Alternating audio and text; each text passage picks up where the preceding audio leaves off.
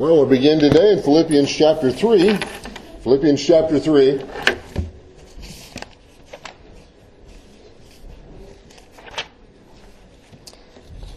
Good to see you this morning. Glad you're here with us. Continuing our study through the book of Philippians. So chapter 3, this is number 15 in our study through the book. We'll be in chapter 4 here pretty soon, winding up the book in a few more Sundays. We are going to read the last few verses of Philippians 3. Initially, when I was looking at this text, I was going to begin to preach in verse 17 and go to the end of the chapter. And we're going to read that today. But what I realized as I was getting into my study is that there was no way that we could complete everything that we wanted to talk about or needed to speak about in all four of those verses. So we're going to look at 17 and 18 and 19 in particular detail today, and we'll look at 20 and 21 on next Sunday. So Philippians chapter 3, we'll begin here in verse 17. Philippians 3 and verse 17. Brethren, join in following my example, and note those who so walk as you have us for a pattern. For many walk, of whom I have told you often, and now tell you even weeping, that they are the enemies of the cross of Christ, whose end is destruction, whose God is their belly, and whose glory is in their shame, who set their mind on earthly things. For our citizenship is in heaven, from which we also eagerly wait for the Savior, the Lord Jesus Christ, who will transform our lowly body, that it may be conformed to his glorious body, according to the workings by which he is able even to subdue all things to himself. A talented sculptor was once commissioned to carve a life-sized statue of a lion out of one single boulder, one gigantic rock. He did a magnificent job, and after months and months and thousands of hours of work, it was presented to the public. And at the unveiling of his sculpture, someone asked him how he could accomplish such an incredible masterpiece out of one huge boulder. He said, well, it was tedious work, but the vision was simple. I just chipped away everything that didn't look like a lion. Sounds simple, of course, tedious work, but he said the vision was simple. I just chipped away everything that didn't look like a lion. When I read that story, I thought it was a perfect illustration of the process of sanctification. That God is diligently chipping away at us to remove everything that doesn't look like Jesus. Well, we've used the word sanctification many times, and I'm sure that you remember that it simply means growing in holiness, becoming more holy, being distinctively different, being set apart for a particular purpose. God is the master sculptor. He is chipping away from us all of the things in our lives that don't look like the Lord Jesus. Remember, if you were with us last week, that our God-given purpose, God's purpose in saving us, is to be like the Lord Jesus Christ. We saw that in Romans 8:29. He predestined that we would be conformed to the image of his Son. The whole plan of why God is saving us is to make us Christ-like. We will ultimately become just like the Lord Jesus Christ, and that with a new body and fullness of knowledge. We'll never turn into God. Don't get that kind of misunderstanding. But we will be like the Lord Jesus Christ. And when we get to heaven, we will be like the Lord Jesus Christ. The Apostle John said that when we see him, we will be like him, for we'll see him as he is. But in the meanwhile, in this life, as we are moving through this life, God is working on us to make us more like the Lord Jesus Christ. So every trial, every hardship, every challenge, every blessing, every open door, every closed door, they're all designed by God to grow us in holiness and to increase our Christ-likeness. That is the essence of the Christian life, the purpose, or the process rather, of pursuing Christ-likeness. We become more and more like the Lord Jesus. Simply stated, that's what the Christian life is all about. You may remember when Jesus came and called his disciples, he said, "Follow me."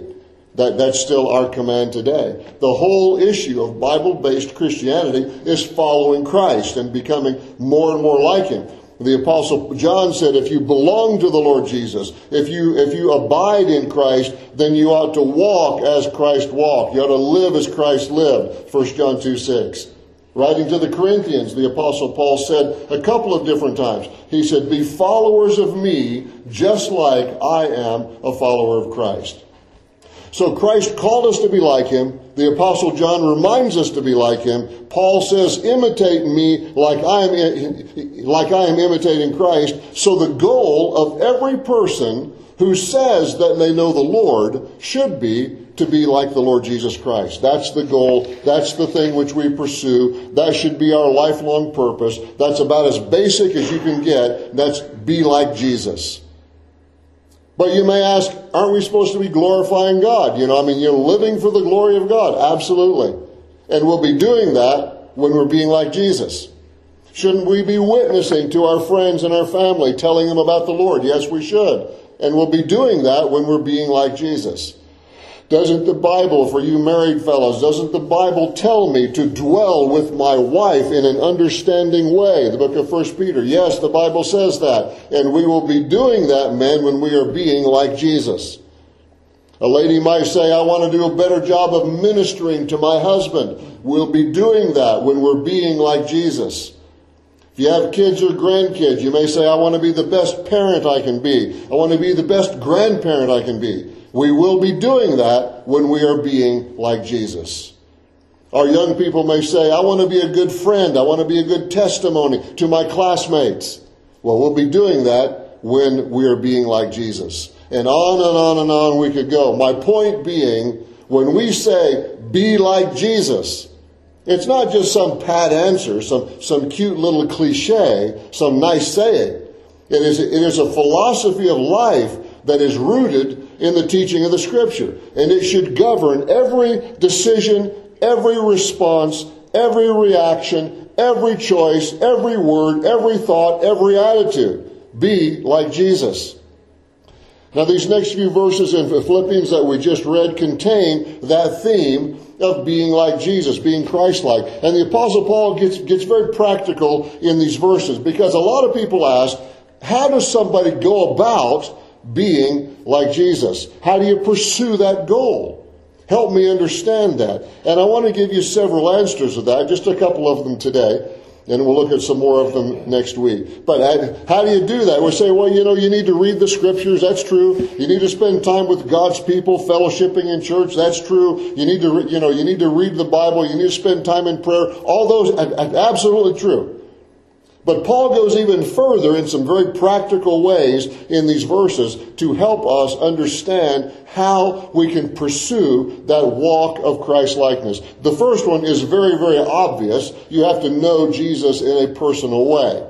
You have to know him as your Savior. You have to know that you are forgiven. You have to realize, of course, that you're a sinner, and you have to realize your need for forgiveness, and you come to Christ to receive that forgiveness. You have bowed before the Lord Jesus in submission to him as your Savior and Lord. You've done what Paul described in the earlier verses here in chapter 3, when he said, I considered all my own personal goodness as worthless compared to Christ. And he said, I want to be found in him, having the perfect righteousness of Jesus given to you by faith in Christ. Then you continue to get to know him personally because you read his word. You learn more about Jesus. You get to know him better because you are reading and studying his word. And all of that is rather obvious. If you're going to be Christ-like, then you have to know Jesus in a personal way, and you have to be growing in that relationship. But the second thing that Paul deals with in these verses, the second answer to that, is you have to follow godly examples. Look at verse 17. Brethren, join in following my example and note those who so walk, in other words, walk like I am, as you have us for a pattern. Paul had told the Corinthian church twice, we said a moment ago, to imitate him because he was imitating Christ. So here he says it again, join in following my example, he says, and make a note of the people who are following my example. He said, you have us for a pattern, so follow those godly examples. Now, we need to understand, of course, that the Apostle Paul was not perfect. He just said in the previous verses, I've not attained perfection. We just read that a week or two ago. In fact, in 1 Timothy chapter 1, when he's writing his letter to Timothy, 1 Timothy 1, he said, I'm the chief of sinners. Not I was the chief of sinners, but I am the chief of sinners. And surely he understood the principle there in 1 John. In fact, hold your finger here and flip over to 1 John chapter 1 for just a second. Let me show you two verses there. 1 John chapter 1. And part of the reason why I keep re-emphasizing this with you as the weeks pass is that there is a theology out there today. It's all over Christian TV. It's all over certain aspects of Christian radio. And they teach that if you can do this, and this, you will be so close to God that you will be perfected and you're not going to sin. Some people say you become totally sinless. Some people say you become almost sinless. And yet the Bible teaches exactly the opposite. It says we can live a victorious life. We can win the victory over sin. But to think that we somehow have arrived at some point when we don't sin is just absolutely ludicrous. 1 John chapter 1. I know you got your place there. Look at verse At verse 6, there we go, thank you. He says, if we say that we have fellowship with him and walk in darkness, we lie and do not practice the truth. But if we walk in the light as he is in the light, we have fellowship with one another, and the blood of Jesus Christ, his Son, cleanses us from all sin. If we say we have no sin, we deceive ourselves, and the truth is not in us. Then you got the great verses we all read and quote, if we confess our sins, he's faithful and just to forgive us our sins and cleanse us from all unrighteousness. Verse 10, if we say we have not sinned, we make him a liar, and his word is not in us. And then the great passage there in chapter 2, verse 1, my little children, these things I write to you so that you may not sin. And if anyone sins, we have an advocate with the Father, Jesus Christ the righteous. What's John saying there in verse 8? If we say we have no sin, we deceive ourselves and the truth is not in us. Verse 10, if we say we have not sinned, we make him a liar and his word is not in us. So John is saying, I'm writing this to you so that you can live a more victorious life. You can rise above many debilitating sins that continue to wreck you and pull you down. But he said, sooner or later you're going to blow it because we still have our sin nature. But thank God we have that advocate, Jesus Christ the righteous. It's wonderful. So when we come to Christ for forgiveness and salvation, we don't get our sinful nature eradicated. But now we have the Holy Spirit indwelling us so that we can battle against our sin nature. But we still have problems with the flesh, as the Bible calls it, the old sinful nature. Paul is saying, I'm a sinner, I have problems with my flesh, but I am pursuing the goal of Christ-likeness. So follow my example. And that's, in a sense, that's what makes his example so important and so significant. It's because people will often say, well, I know I need to be like Jesus, but you know what? Jesus was perfect and I just can't be perfect. You're right. But you know what? Paul says, I am pursuing Christ-likeness, and I am not perfect. But you can follow me. You see, what I need and what we all need is we need somebody who models the way to live. Somebody who shows us the climbing process. Somebody who has walked the path of life and they're following the Lord. How do I deal with the struggles of life? How do I deal with disappointment? How do I deal with trials and temptations? How do I deal with pride? How do I deal with my sin when I stumble?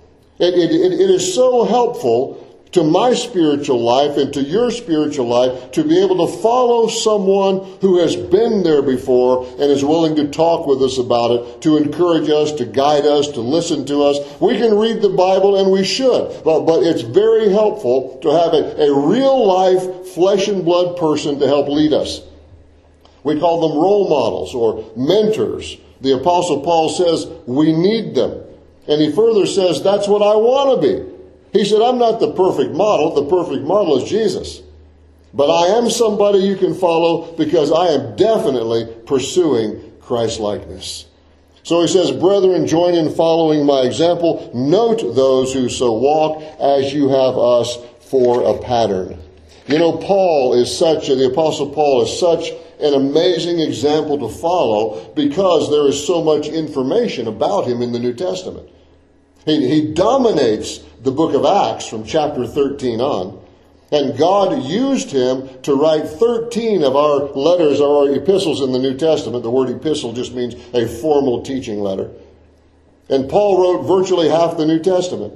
So we get to see through all of that writing and all of that information, but we can see so much of Paul's heart for God. He's a role model of patience and endurance and suffering. He's a role model for dedicated service to Christ. He's a role model for handling relationships and handling earthly possessions and for setting godly priorities. There is so much information written by Paul and about Paul that he becomes a fantastic mentor for anyone who wants to follow the Lord Jesus. But it even goes beyond that. He says, note those who so walk as you have us for a pattern.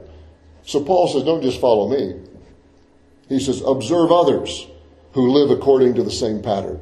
Find godly people who are following the Lord Jesus, who are pursuing Christ-likeness, who are living by the Word of God, and get connected with them. Climb the mountain with them. See, that's part of the purpose of church fellowship and small group Bible study gatherings and inviting people to your home.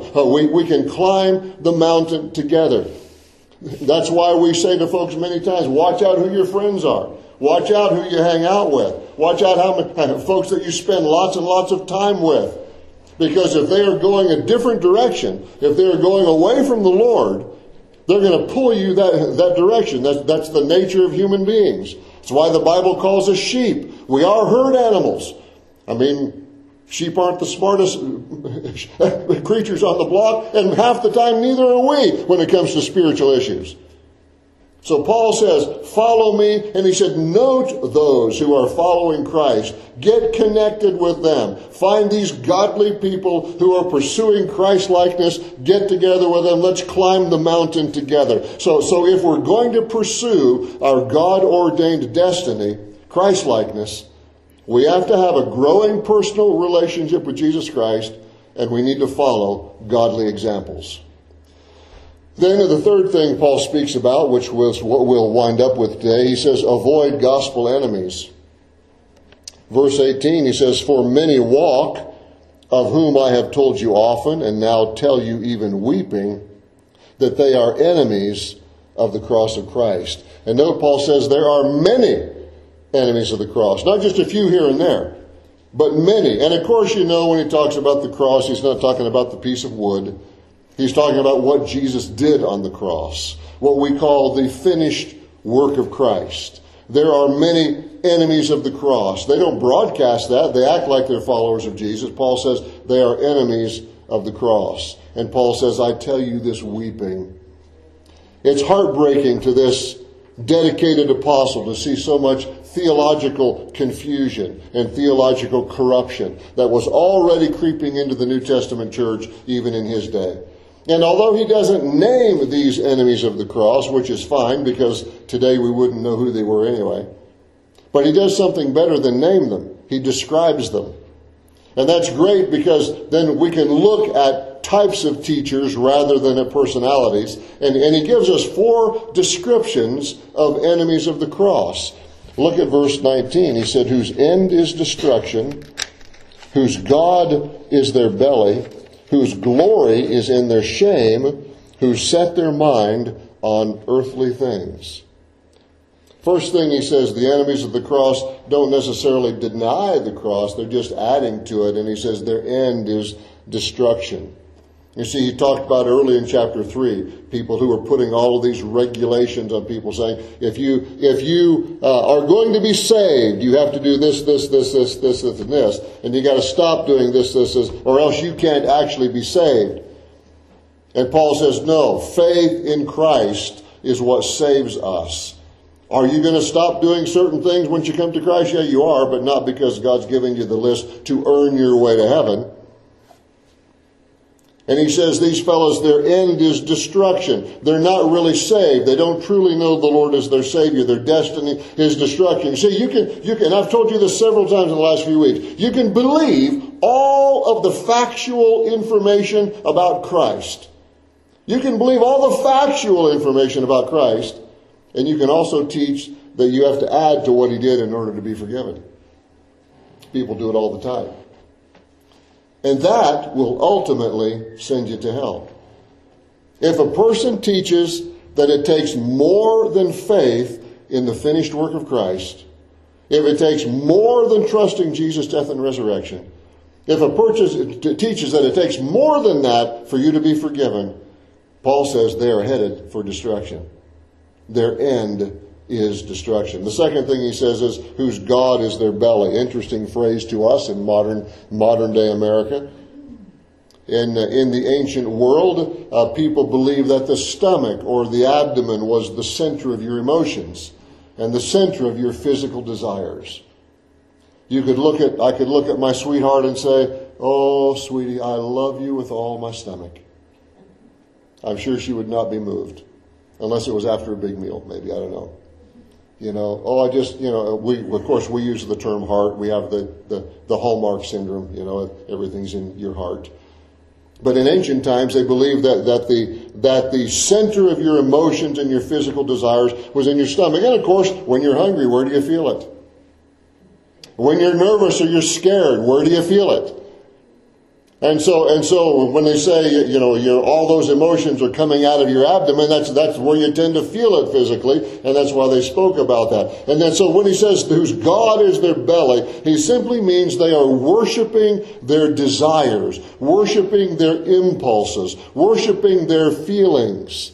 If your God is your belly, you're living by your feelings. You're doing whatever you feel like doing. You're being driven by physical desires. You are motivated by emotions.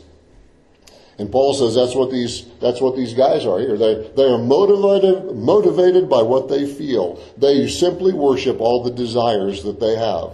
Doesn't matter what God's word said. I just feel like this should be true. I just feel like I should do this. The third thing he says is their glory is in their shame. Means they brag about things that they should be ashamed of.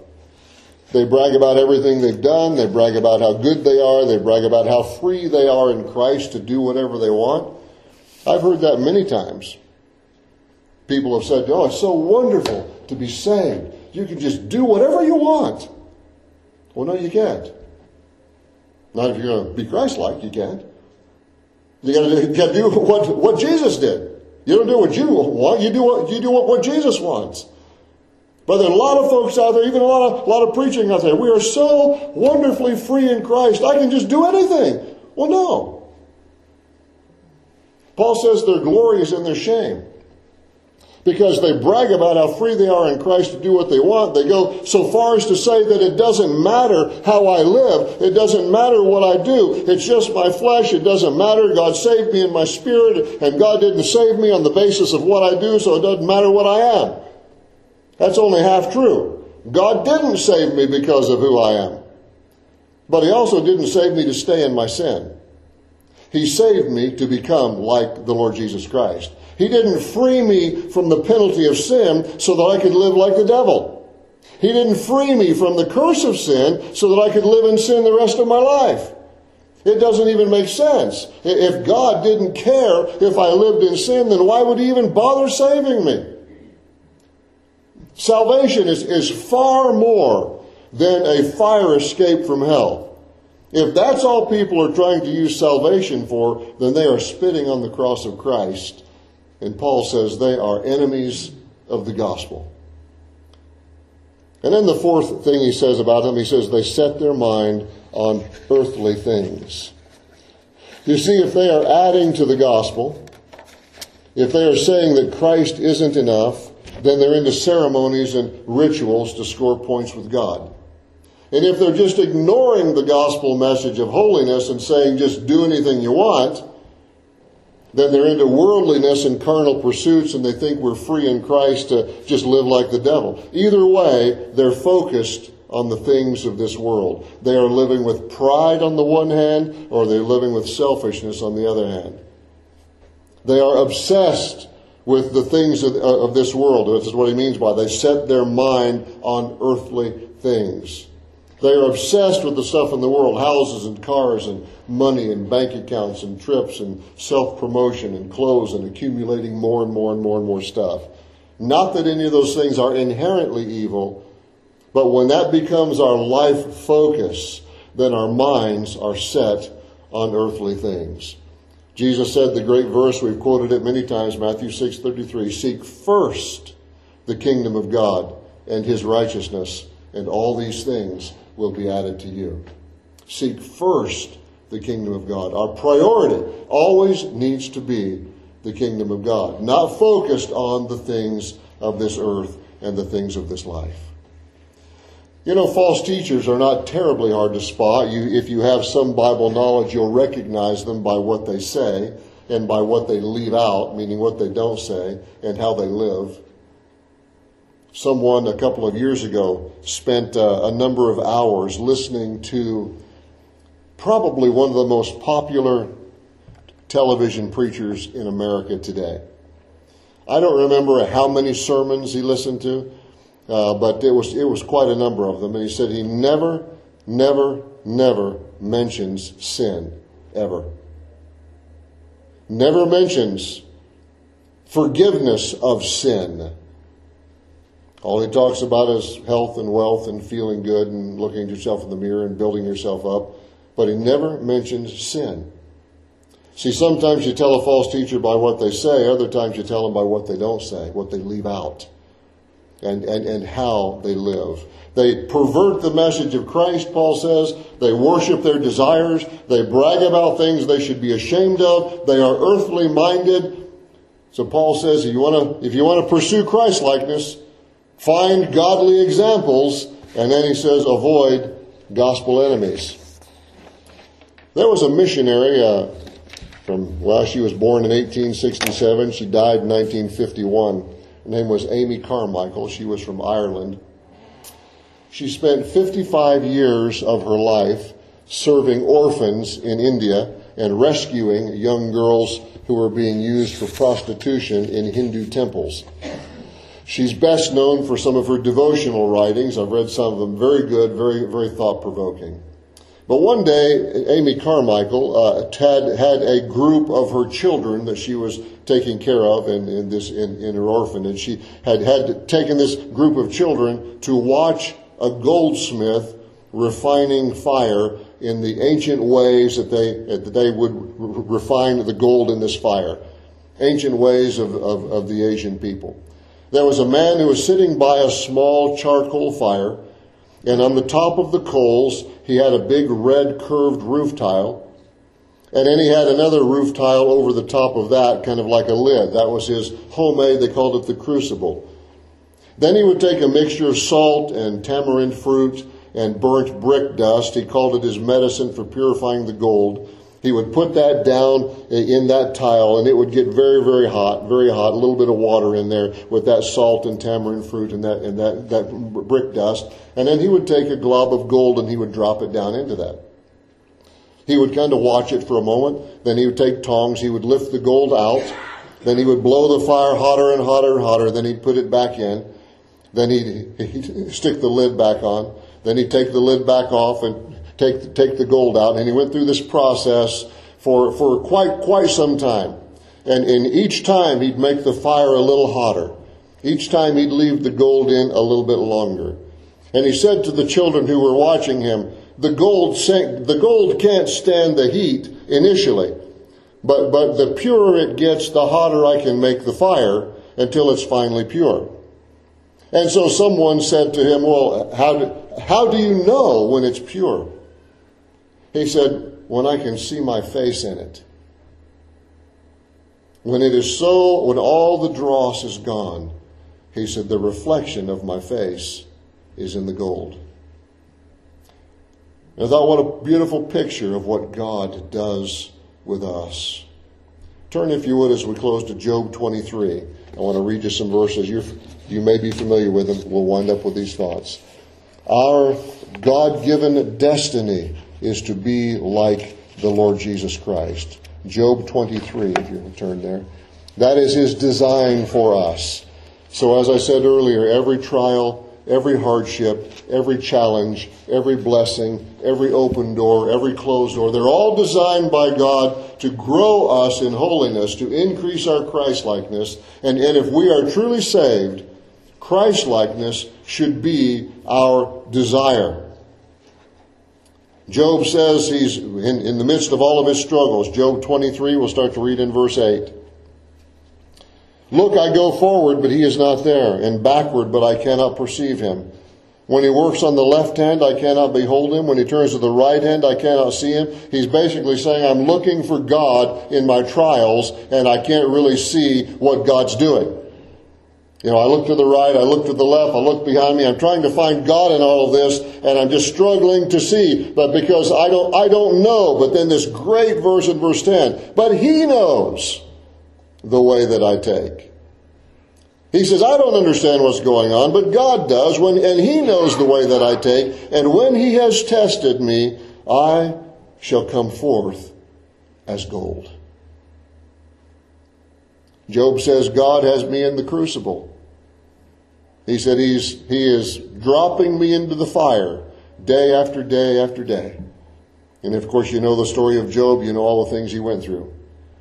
And he said, I don't know what God's doing. I don't know why God's doing what he's doing. I can't see God in all these circumstances. But I know that God knows what's going on. And God knows the way that I'm taking. And when he has refined me, I will come forth as gold. You see, God is refining us. He is purifying us until, as that goldsmith in India so long ago, until he can see his face reflected in us. Be like Jesus. Let's pray.